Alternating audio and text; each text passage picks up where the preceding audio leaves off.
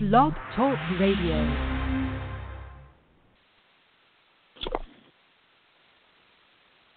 Good morning. This is Get Your Kids Back Now. I'm attorney Vince Davis. This show is dedicated to keeping families together and to fighting the tyranny of CPS and DCFS social workers. A secondary purpose of the show is to educate parents and relatives so that they can know where to get the information that they need. A third purpose of the show is to get people together and band together so that they can vote. Voting can change laws. It can change judges here in California. So we need to band together and vote for those who support families. Good morning. I'm on the show today, and we're going to talk about a couple of things. I'm doing a series of short videos that are going to be posted on social media on my webpage for my law office. And the videos are going to focus on basic tips for litigants who are in the juvenile dependency courts trying to get children back, and also for people who want to sue social workers for violations of civil rights. So today I'm going to give you a tip, and I want to say I want people to watch out for a iPhone and Android app that we're developing that's going to help you in your DCFS case, that's going to help you in your case against social workers. I'm inspired by a lawyer who developed an app, a friend of mine. She launched it this weekend at the CALA convention in Las Vegas. The CALA convention is a big, I think it's the biggest nationwide seminar and gathering of plaintiffs' attorneys in the world.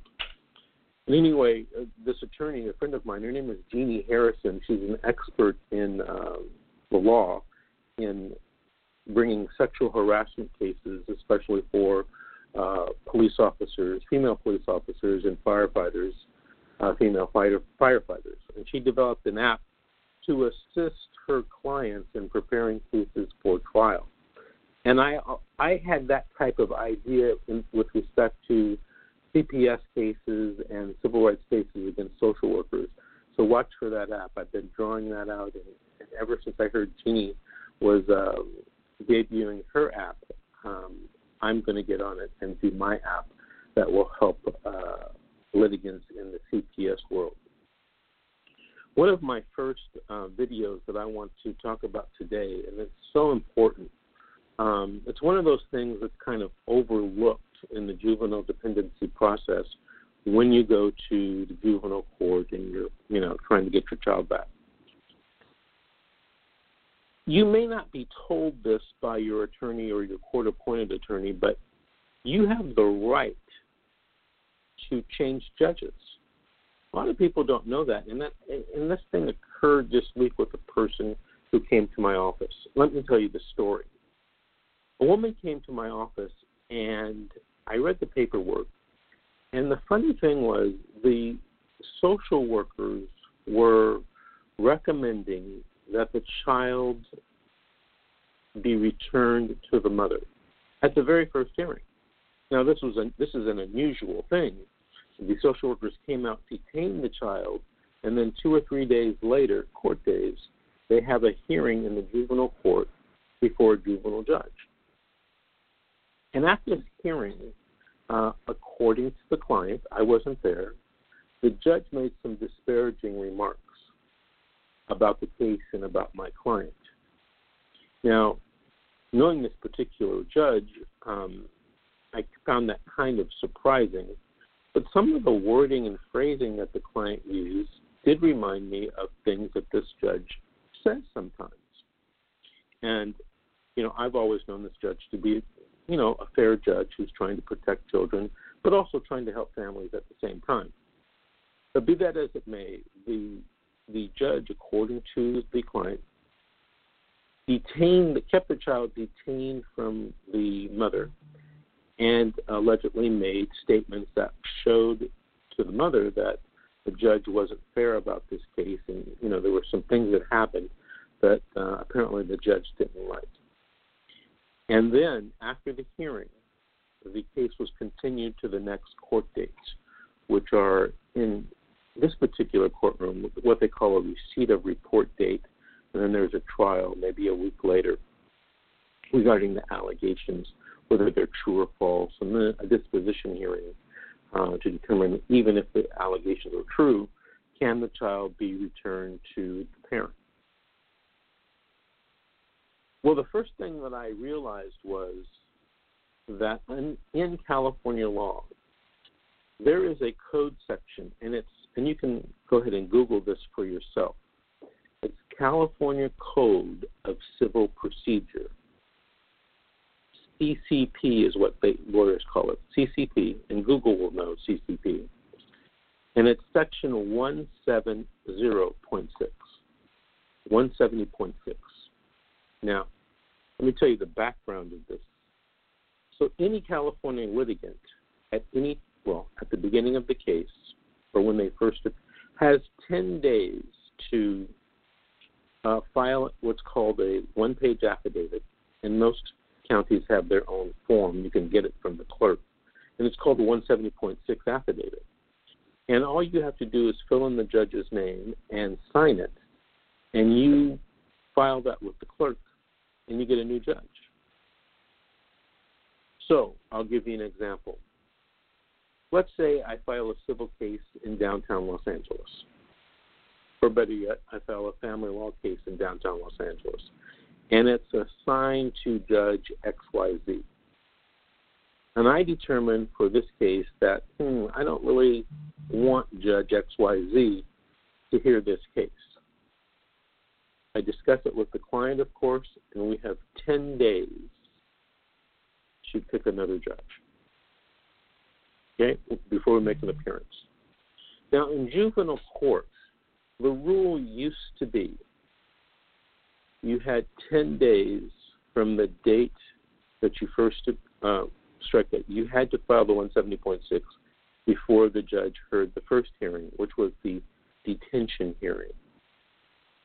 And a lot of people filed the 170.6, and the case is sent off to another judge. Now, there's kind of a bad part about all of this. You don't get to pick the judge who the case is sent to. So, you can go from the frying pan into the fire. So a lot of people sometimes stick with the judge they have. But an appellate case came down in California that said if you do the detention hearing in front of the judge, you still have 10 days to file the affidavit and get a new judge. Well, in this particular case, I told you about the client alleged that the judge had made some impartial comments and comments that the client felt weren't fair. And if it were true, that was fair, I'd have to agree. So I recommended that the client file a 170.6 affidavit. And when I was talking to her, it was day 8. She only had 2 more days to file it. And so she filed it on her own. I'm not representing her at this point. And apparently, according to the client, the clerk of the court refused to take it. So she texts me and calls me, and I say, well, ask for the supervisor. Tell him that, Vince Davis, you talk to Vince Davis, and Vince Davis says that you can file it because 10 days haven't expired. Make a long story short, she gets it filed that day. Everything's fine. She's getting a new judge. And in her particular case, she got, fairly lucky. She got a judge who I think is one of the fairer judges in the building. And so hopefully things will work out all right. So that's one of the tips I wanted to tell everyone. CCP 170.6. Use it in conjunction with speaking to your attorney that's assigned to your case. And, because it's a little tricky sometimes, you can go from the frying pan into the fire. And you might feel kind of stupid is the wrong word, but you might make a mistake in filing a 170.6 in some cases. Right now, I see we're getting backed up on our call-ins. I'm going to take the first call. It's from area code 310, ending in 73. Good morning. You're on with Attorney Vince Davis. Did you have a story to tell or a question to ask? Hello, yes. Good morning. How are you? I'm fine, and yourself? Good. I can barely hear you. Are you talking directly into the speaker on your phone? Well, I had you on speaker. I'm sorry. I have a question. I have a DCF open case right now. I have 3 young daughters. The case started off with them opening up a case because I have a teenage daughter that's basically out of control. I never really raised her. She got taken from me as a child, and she grew up with her father. And I call myself going back to help her because, I think a girl needs her mother. So I call myself getting custody of her, doing everything for her. Everything was going great. She got up at age and decided that she didn't want to be here. She wanted to go back with her father. So she went back with her father. I let her allow to go back to her father. She went over there, and she made up a story that I broke her arm. The police came to my house, took my other daughters. I already had an open DCFS case prior. So they came in, they took my daughters. I'm sorry. So, Mom, they took my daughters, and the judge told me that I had to come to court within the next 2 weeks. I said, okay. I was under the circumstances thinking that I'll get my daughters back in my custody within the 2 weeks because they had no legal grounds to take my daughters. They didn't even give me no excuse of why they took my daughters. So I go to court. They said that I broke my daughter's arm. Blase. I'm trying to show them that, I'm not this type of mother. I would never put my hands on my daughters. My daughters are spoiled. They're on a roll. They're good kids. Per se, I spend a lot of time I'm at my PTA meetings. I'm at everything that goes wrong with my daughters. If they're in a fight, if anything's going on with them, I'm right there. And it's kind of hard having 5 kids to try to be there for all of them. But I was there. They end up taking my daughters from me. I had to go to court for like a month straight, basically. When I went for a month straight, they couldn't find my teenage daughter. She didn't appear in court for a whole month, so they had me come back every day of the week until they found my teenage daughter. And I explained to the judge, like, if you guys really want me to go get her, I'll go get her. They said, let them do it their way. I'll let them do it their way. I went to court for 2 months, every day for 2 months, and they couldn't find this child. Apparently, they found her in the class. I guess they found her ditching. They found her. They brought her to court. She comes to court and said that I was mistreating her and giving her marijuana. The judge never heard my part. Automatically, he told me that I'm losing my daughters, come back in 6 months. Didn't even give me a chance to explain myself. Didn't even understand that, she's a teenager. She's going through adolescence. She's torn in between the two. Her father really don't want her. When I have her in my custody, he comes and he calls social service. He does everything just to make them unhappy, and I'm just trying to do what's right. My daughters right now are with Mexicans. They're in a foster home. I don't talk to the social worker. She doesn't answer. She's supposed to have me testing. I'm testing, and when I get to the testing place, they don't have my name on the list. I call her. She doesn't answer. I've been calling for unmonitored or, overnight visits. I've done my anger management classes. I've done my AA classes. I've done everything that the judge ordered me to do. And from the beginning of the case, the judge never ordered me to do nothing but anger management because I was angry about the situation that, you guys are hearing out these kids, but you guys are not hearing me out. Here it is. My daughters are been gone for a year, they lost so much weight. They're unhappy, and I can't even get overnight. The social worker is not answering the phone. I call the supervisor. I call the social worker. I pop up down there. I get nowhere, and I feel like it's unfair. How I go from taking care of my daughters every day or waking up to my daughters being this great mom, and they're in honor roll, and they're doing what they're supposed to do, to absolutely nothing. I rarely get to see them. They're with a Hispanic family, which I have no problem with them being with them, but I rarely talk to them. I'm supposed to get 4 hours a week. 2 2 days a week and 4 hours a day to visit them, and I only get 2 hours a week, and that's if the caregiver wants to do it. You know, I've been trying to fight and argue with the social worker to try to remove them from where they are to go to their grandmother. It's been 2 months, and the case still haven't been assigned to no one. You know, I filed the appeal. No one, you know, it's 2 months away from my original court date, so I filed the appeal. No one, I filed the appeal in April. They never responded on the appeal. They said they had 30 days to appeal the case, but I'm not getting anywhere. You know, I called my lawyer auntie many times. I got a pro bono lawyer that they assigned to me. And the crazy part about it is when I was in court, my lawyer was talking about getting high. And my right-handed got on my kid's life. She was telling me that she can't wait to get out of here to hit her weed pen. And it's like, you're talking about getting high and my kids are at stake. Right then and there, I knew it was bull crap. But they don't listen to us black mothers. They really don't care. And I feel like as if I'm a good mother, you know. My daughter is going to college. It's not a lot of black women out here saying that their daughters are trying to make it to college. You know, I'm a good mother. You know, I try the best. In society, it's nothing stating that, you know, us as black women, that we're less majority than the Mexican, you know, or they're better than us. And it's so unfair. I watched the Hispanic lady go before me, and she was going through the same thing I went through, and they granted her kids.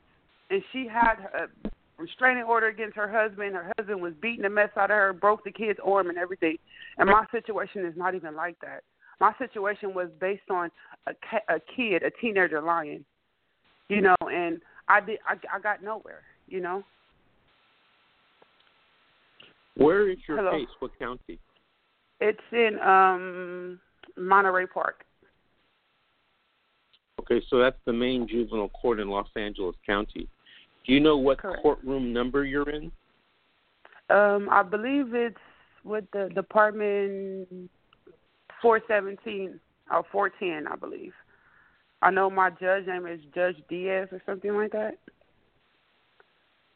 He's in the corner on the...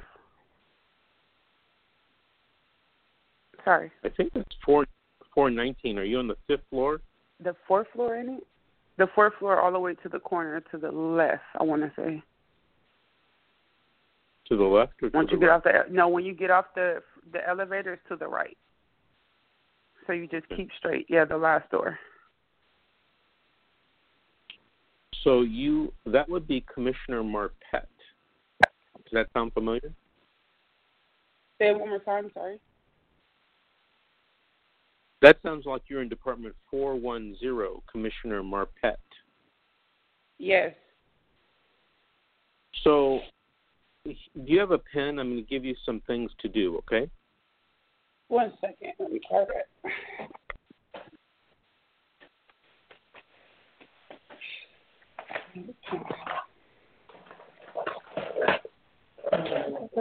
I'm looking for a pen. I think I got a highlighter.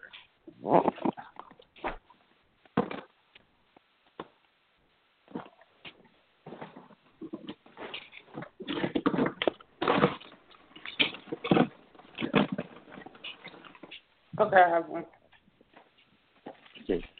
This is the first thing that I want you to do. I want you to send an email to your court-appointed attorney. Okay. And request that they have a meeting with you. Okay. And so that you can discuss your case. Okay? Okay. In that discussion, I want you to talk about what was the case plan the judge ordered, and review with your attorney whether you are doing that case plan.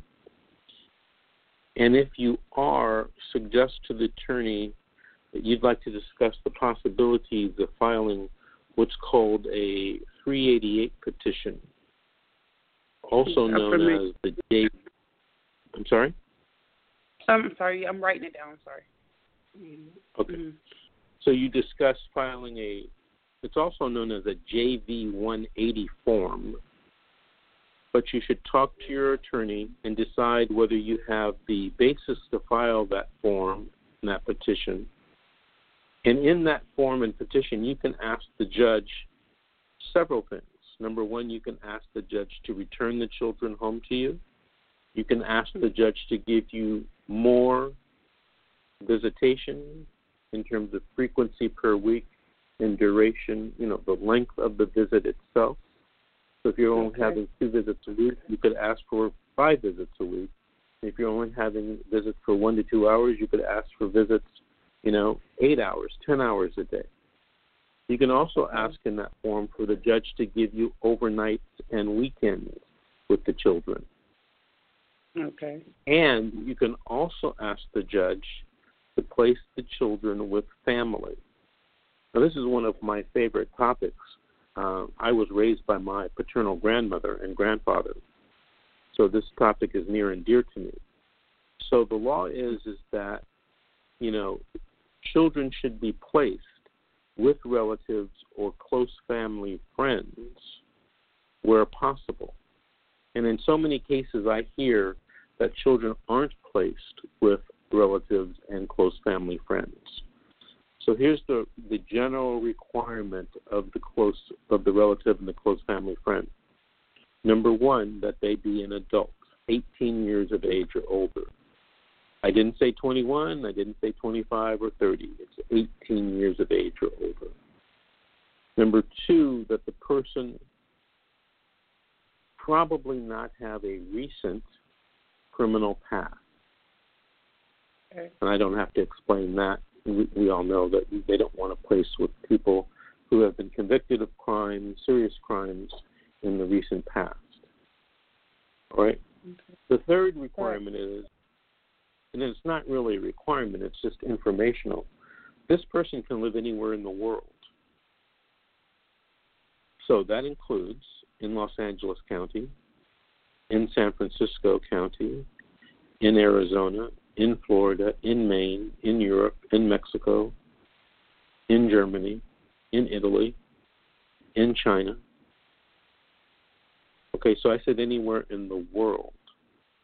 Okay. And one of the strategies that I use and that my office uses is I ask clients who have children in foster care, even if they're in relative care, because sometimes, you place with relatives and the relatives turn out to be worse than foster care, is to make a list of 25 people who could take your children. And I didn't say would take your children, who could take your children. And give that list to the social worker via email and tell him or her, I want all of these people investigated to see if they can take care of one or more of my children. Now, these are relatives by blood or marriage and close family friends. I didn't say relatives. I said and close family friends. Sometimes close family friends are closer to the children than relatives. Do you know what I'm talking about? Yeah. Okay. So you have that close family friend who's basically a sister to you, but she's not related by blood or marriage. But your children know that person. Right. Now, I heard in talking to you, you mentioned something about your mother. So the maternal grandmother is one of those relatives who has preference under the law to get the children placed with them. So there is no reason why that your children shouldn't be placed with your mother. And the crazy part about it is she already had them under her care. I just got them back probably 2-3 years prior. So I don't understand the reason why they didn't want to send them to her from the beginning. And they said because of she's in a different county, it'll be kind of hard. No, it's not hard at all.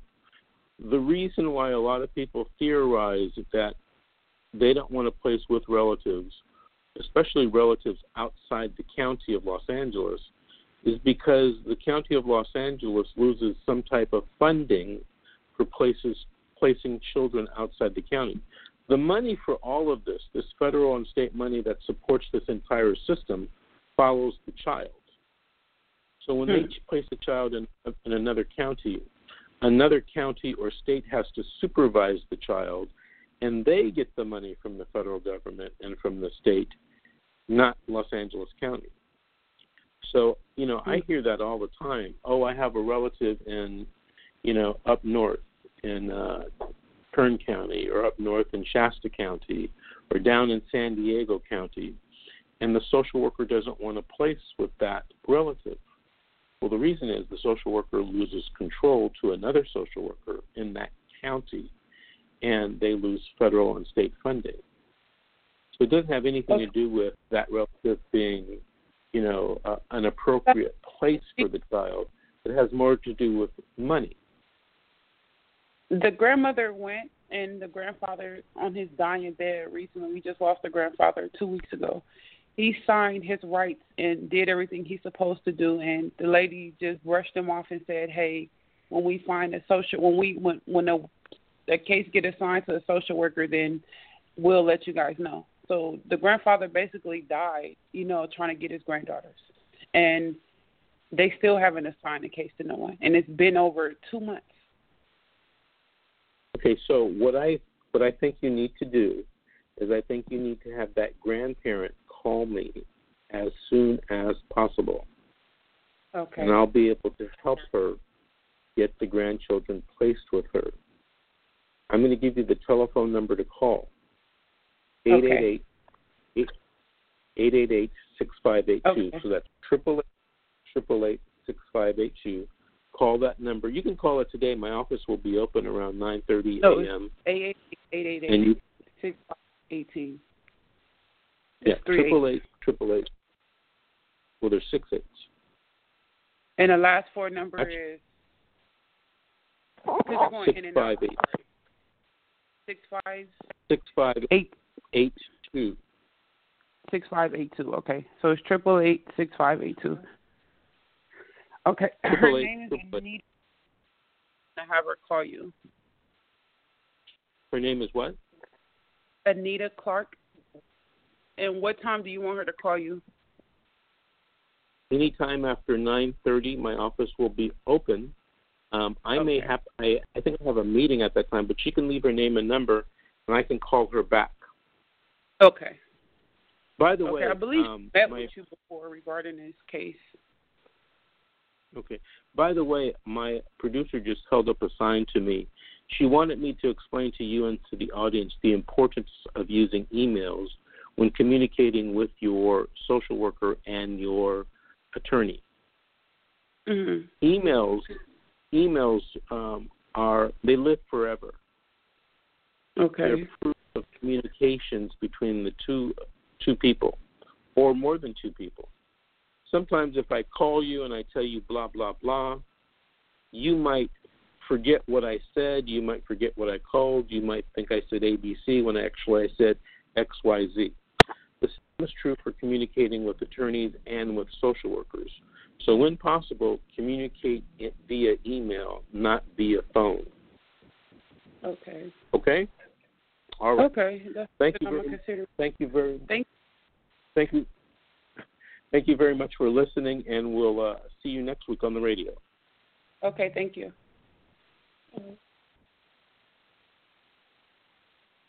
Okay, that was an interesting call. Had a lot going on in that case. Hopefully the grandmother will call me and we can help the children get back placed with the family. All right, I'm going to take another call from area code 323 ending in 41. Good morning. You're on with Attorney Vince Davis. Did you have a story to tell or a question to ask? Yes, I have a story to tell. Go ahead. I just had a recent DCFS case closed on August 15th.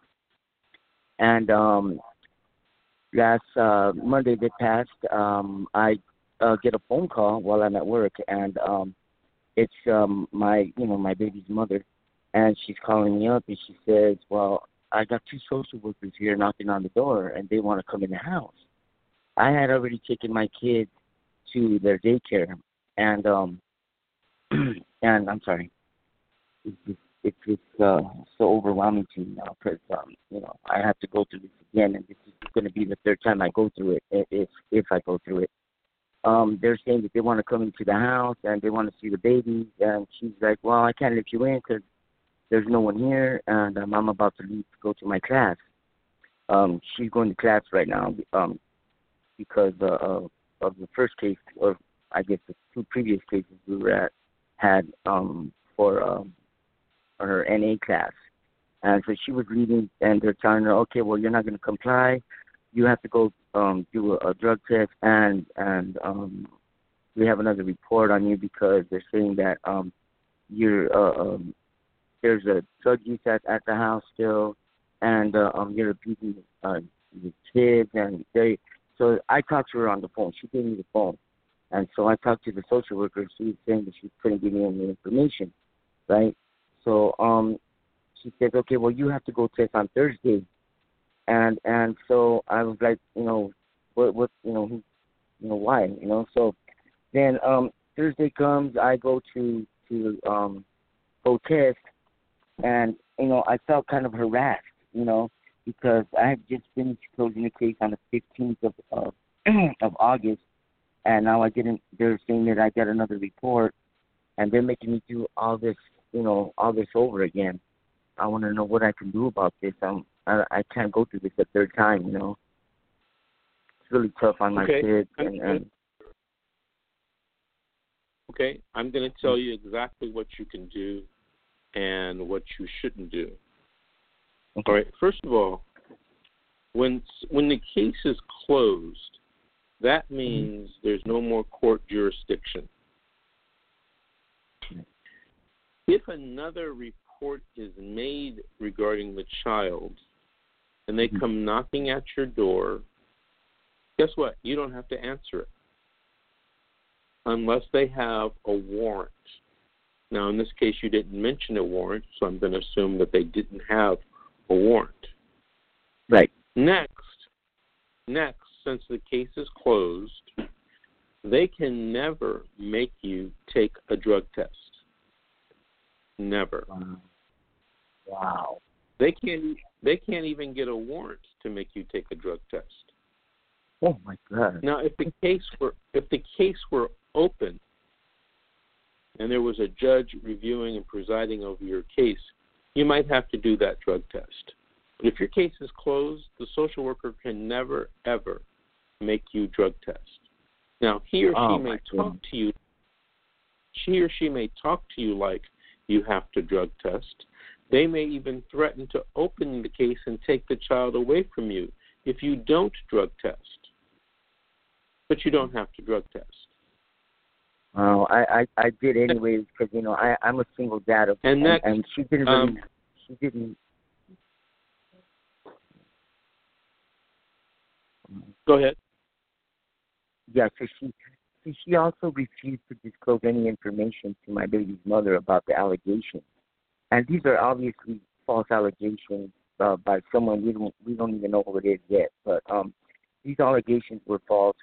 I wanted to explain to the social worker they had just closed my case on the 15th, and the reason why they closed the case on the 15th was because everything was going great. Everything that the judge wanted us to do, we did it. And they're accusing me of doing drugs, and the reason why the judge gave me full custody of my children was because beyond a reasonable doubt, they knew that I wasn't doing anything wrong, and I wasn't abusing my kids or anything. They're in a safe place, we have I mean, they live in a great home with me, and they're perfectly healthy, It's just so overwhelming, I understand.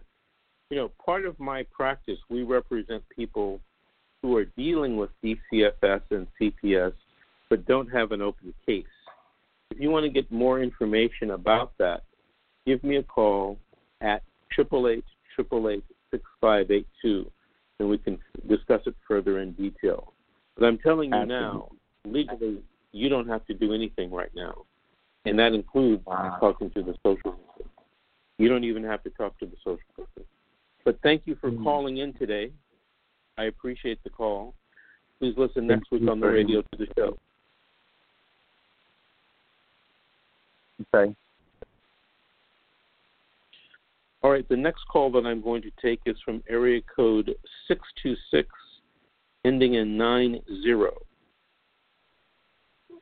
Good morning. You're on with Attorney Vince Davis. Did you have a story to tell or a question to ask? Good morning, Mr. Davis. I'll share my story today.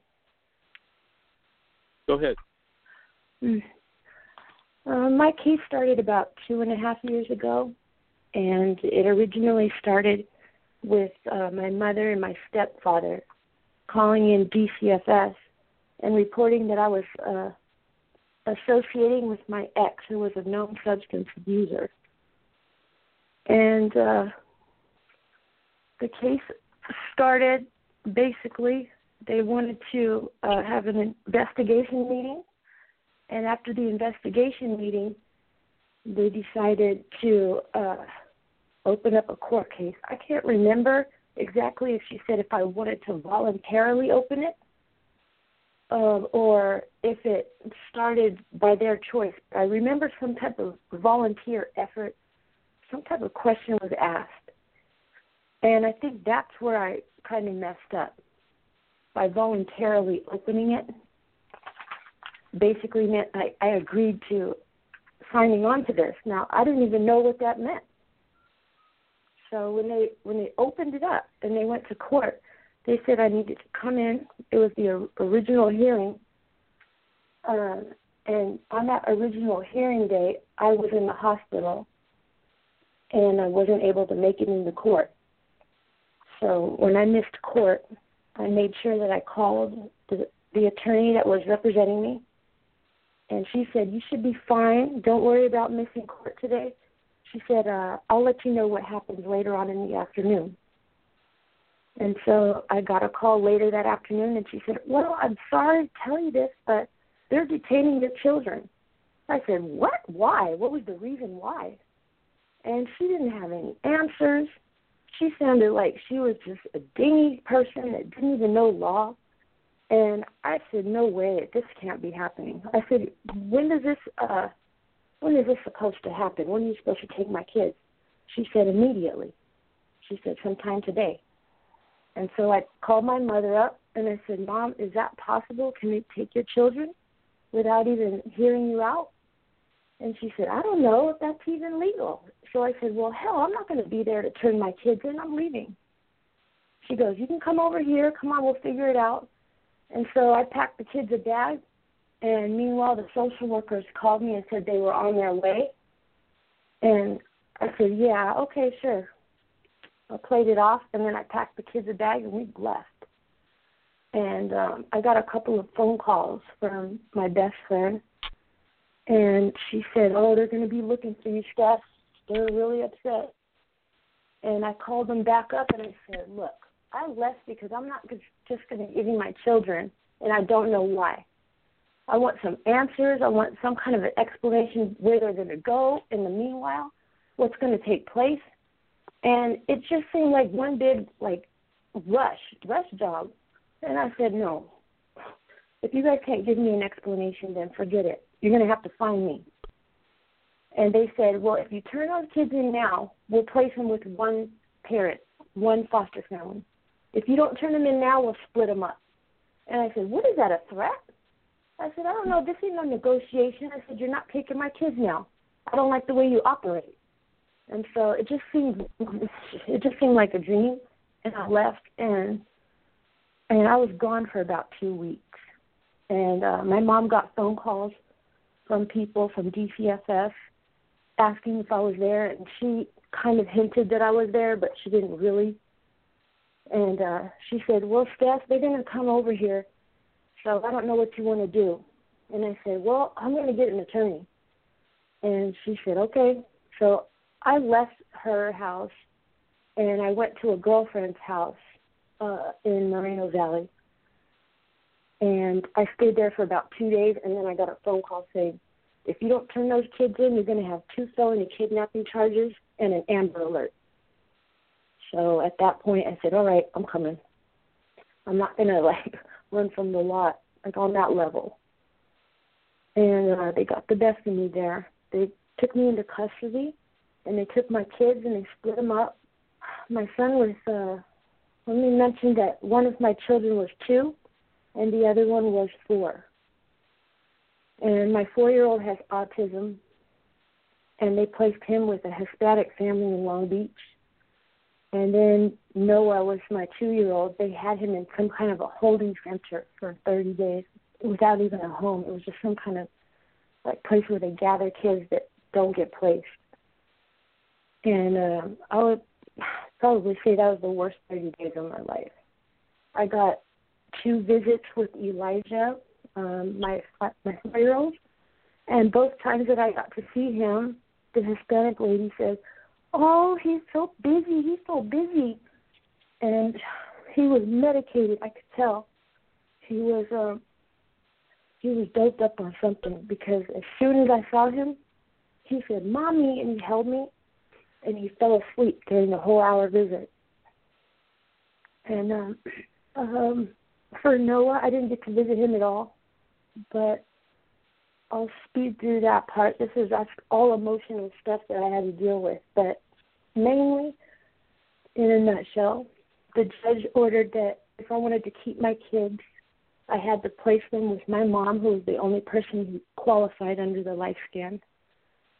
And my mom took the boys, and I moved in with her to Moreno Valley, which meant I gave up my job. I gave up the place where I was living. Pretty much like my whole life stopped. I moved out of the county. They said, like the same lady that had called in earlier, she didn't receive any benefits because she was out of county. All of this came out of her own pocket, which she didn't mind. And it wasn't so much that it was needed. It was just the fact that it wasn't offered. So at that point, the judge ordered that I had to stay there with my mom and take care of the boys while she was working. She worked at home, and in a matter of maybe 2 to 3 weeks, she said, "I can't take all this noise," because she works from home. She said, "You're going to have to get rid of one of those boys." I go, "Where? To whom?" And she goes, "Put them back where they had them the first time, the foster care family." I guess there was a foster dad that had came in a week or 2 prior to us getting him back. And there was a nice gay couple out of San Gabriel Valley. And so my mom basically said, "I can't have both of those boys here. They're too rambunctious." So the case went on. I finished the case plan. In the process, I lost my storage, my Lexus. Everything went to shit. And the only way for me to get my kids back at this point, after 2 years of doing everything, was for me to have my own place and for me to have my own job. And I had to leave my mom's house voluntarily so I could try to get my stuff together. And I came back down here and stayed with my girlfriend. And in a matter of 3 months, I had my own place and my own job, and I was enrolled in school. And so the case would have probably closed sooner if I hadn't chose to go to school, but it delayed a lot of therapy appointments, and they kept dragging it out. But ultimately, there was no violations in the whole case. I don't know why it went on that long. But when I finished school, I went to show the judge, "Hey, I'm done with my anger management." Scratch that. The anger management's new. I had parenting and domestic violence classes that I had to do. I finished those, finished off my certificate, and that was it. And the case didn't close. Well, my mother and I weren't on good terms anymore. We're just bickering and fighting all the time. And that bickering and fighting really ruined it for me, because the month that the case was supposed to close, her and I got into an altercation at my son's birthday party, and that altercation turned into another allegation of me, I guess, neglecting my children. It was called neglect, because I exposed them to a fight between my mother and I. I don't know. That Section 600, whatever the code is for neglect, it's so vague. I mean, a lot of things fall into that bracket. And did I neglect my children? No. But I sure got placed in that category, and now I got another open case based off of that. So this is now, we're going on supposed to be 3.5, 4 years of my life having to deal with these folks. And honestly and truthfully, it does take a lot out of you. Like the caller had said before me, they drain you. It's too much to have. You can't move forward when you have that, it's like sitting on your back. And that's my frustration in trying to get this case closed as soon as possible, because I don't feel that I should have to do all this stuff over again. That's about where I'm at. Well, thank you for sharing your story with me. When is your next court date? I have court on the 10th of next month. You know if that's a trial or if that's just a hearing date? That would be the pretrial. The pretrial is on the 10th, and then the actual trial is on the 19th. Since the fight with your mother... I'm sorry, go ahead. You said since the fight with my mom? Since the fight with your mom, have you been participating in all of the services ordered by the judge? Now, I looked on my paperwork. I don't have any services that are ordered. The recommendation by DCFS was that I take anger management classes, but it is not court ordered. The only court order is still that. Pardon? Are you taking anger management classes? I have not signed up for anger management classes. I got a referral from my therapist yesterday, and I have their phone number. And it's a free course. And I called them up, and they said I needed to come on Mondays and Wednesdays at 1 o'clock. And it was kind of like an AA meeting type of a deal, where they sign your paperwork and you sign in, and you get at least a form for court that says you attended a group anger management. I'm not sure if that qualifies with the court, but it's an effort because DCFS didn't give me any recommendations or referrals. May I suggest that you go ahead and enroll that class, attend that class, at least until your court hearing on the 19th? Yes. Okay, now this trial that takes place, are they going to give me my kids back after the trial? You know, that's a very difficult question to answer. At these review hearings, they must return the children to you by law unless the social worker can prove by a preponderance of evidence that you're still a risk to the child or the children. When you don't finish the court-ordered classes, and I say court-ordered, not social worker recommended, there is a presumption that returning the children to you would cause a risk. So one of the things that you're going to have to prove, you and your attorney, is that you've done all the court-ordered counseling and classes, and further, prove that your visitation with the children has been consistent and has been good. Good. Well, here, can I mention one more thing? On the last visitation that I had with both of the boys, Elijah ran and bumped his head on the wall, and he got a bruise on his eye. And the DCFS ordered that the children be taken to forensic for investigation of child abuse.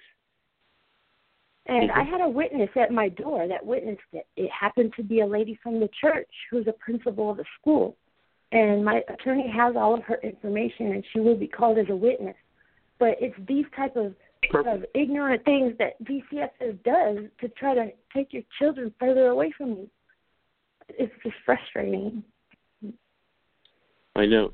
You know, I want to thank you for calling in and sharing this morning. Okay. I wish you luck with your hearing, and hopefully your children will be returned to you very soon. Yes, indeed. Thank you very much. Okay, we're running out of time this morning. I'm going to take one last call. It's area code 562, ending in 93. Good morning. You're on with Attorney Vince Davis. Did you have a story to tell or a question to ask? This morning, are you talking to me? Yes, I am. Okay. Well, I don't know. Yes, listen, I have a couple of questions. Well, I've been following you for the last 4 years, and I just want to see how Los Angeles County here, I want to see how they don't have no accusations against me, but how can they take the mother and the father's rights with no evidence? Nothing never happened in my house, okay? This is the principal and stuff, and the caretaker is a niece. Now, if the caretaker has these kids that's in dealing with the CPS or whatever, how is she able to be gone out of town for a whole 45 days, leave her kids, leave the kids that she's got temporary guardianship of? Like, guardianship, they make it seem like I lost my rights and she, has full custody of my kids. They're letting her do whatever she wants to do. And I'm really not understanding how this juvenile court system out here is really allowing this to happen when I have grandchildren and other children. So it's not like it's a risk. They got any accusation. I mean, you can, I thought it was against the law to lie on reports and, and actually let it, slide for 4 years. Well, it is against the law to lie in reports to the court.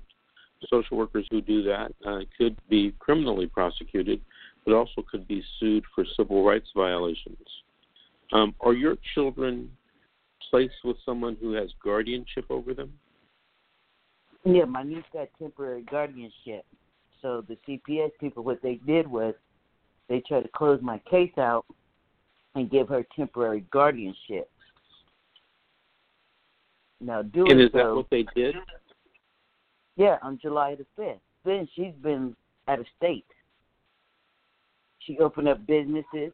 Her and her boyfriend, they did open up 2 different businesses. One in the state of Indiana, one here. And before they got my children, they didn't have no means of, no money. Like I'm telling these social workers, these people couldn't afford to take care of my kids if they wanted to. I was already feeding them. They were coming to my house to eat. And for you to sit up there and take my kids and remove them over there because you thinking that's okay, well, I didn't place my kids over there. I never gave them the okay to place my kids over there. They went behind the judge's back and got an order signed for my other 2 kids to be removed. Well, like I told them, I wasn't giving them up because they had no proof of anything that they said. Medical neglect, okay, for medical neglect, I can see if a doctor called or, what is the legal limit for you to medically neglect your kids? Because he goes to the doctor at least 4 or 5 times out of the year. So where's that medical neglect at? Well, were you afforded an attorney, a court-appointed attorney in your case? I had about 7 or 8 different court-appointed attorneys. They have jigged my case around, so many times. So I didn't have several different judges. I mean, they didn't change my social worker. Now there's social worker at the end. I mean, basically he just told me he wasn't gonna give me my kids back, and he didn't care if I didn't get my kids back or not, and that was that. And so far, he's running the show, and he has no proof. Like I said, my son gets in-home supportive services, so if the provider and the caretaker, both you guys are out of state, and you guys are collecting this government money, come on, where does the law really lie? what I would like to do with you and for you is, if you get a copy of your entire case file, I'd be willing to review it for you and see if I can make any suggestions. If you've had a case for 4 years that's been open, I'm sure there is a lot that's gone on, and we can't cover it all here in a 1-hour radio show. But if you can get those documents and give me a call at my office, I'd be willing to sit down with you and go over it with you. My telephone number for my office is 888-888-6582. So if you're willing to do that, I'd be willing to help you. Okay? Yes, I really appreciate it. And thank you for following 4 years. And keep listening to the radio show, okay? Yes, thank you so much, Vincent Davis. You have a blessed day. Thank you. Thank you. 4-year case, that's a long time. Long time not to get your children back. It sounds like that she might have gotten lucky in some respect. The children didn't sound like they had been adopted by anyone. But her niece, I think, has guardianship, legal guardianship over the children. That means the niece is going to raise them until they're 18 or until the mother goes back to court and files something to get the children back. I got a call just last night from San Diego, a woman who had lost her children to her parents, but the parents took legal guardianship of them through the juvenile court. And apparently this woman has now told me that in the last 2 or 3 years, she's gotten her life back on track. She's doing everything great. And that the grandparents let her basically keep the children for extended periods of time while the grandparents go off. They're retired now and they're traveling. They leave the children with the mother. And every once in a while, they have that disagreement about which way they're going to parent the children. And, of course, the grandparents always pull that, guardianship card on her. So she told me that she was, had grown tired of that and wanted to know if there was any way that she could get her children back out of guardianship. And, of course, there is. You can file what's called a petition to terminate the guardianship in the juvenile court, and the court will have to set a hearing, get a report from the social worker, who hasn't been on the case for years, because in guardianship they don't see the children every month. They don't see the grandparents every month, and so there'll be a report. And if the grandparents don't agree to it, there'll be, of course, or if the social worker doesn't agree to it, of course, there will be a trial down in the San Diego courthouse. I want to remind everyone about my book, The Secret: How to Fight Child Protective Services and Win.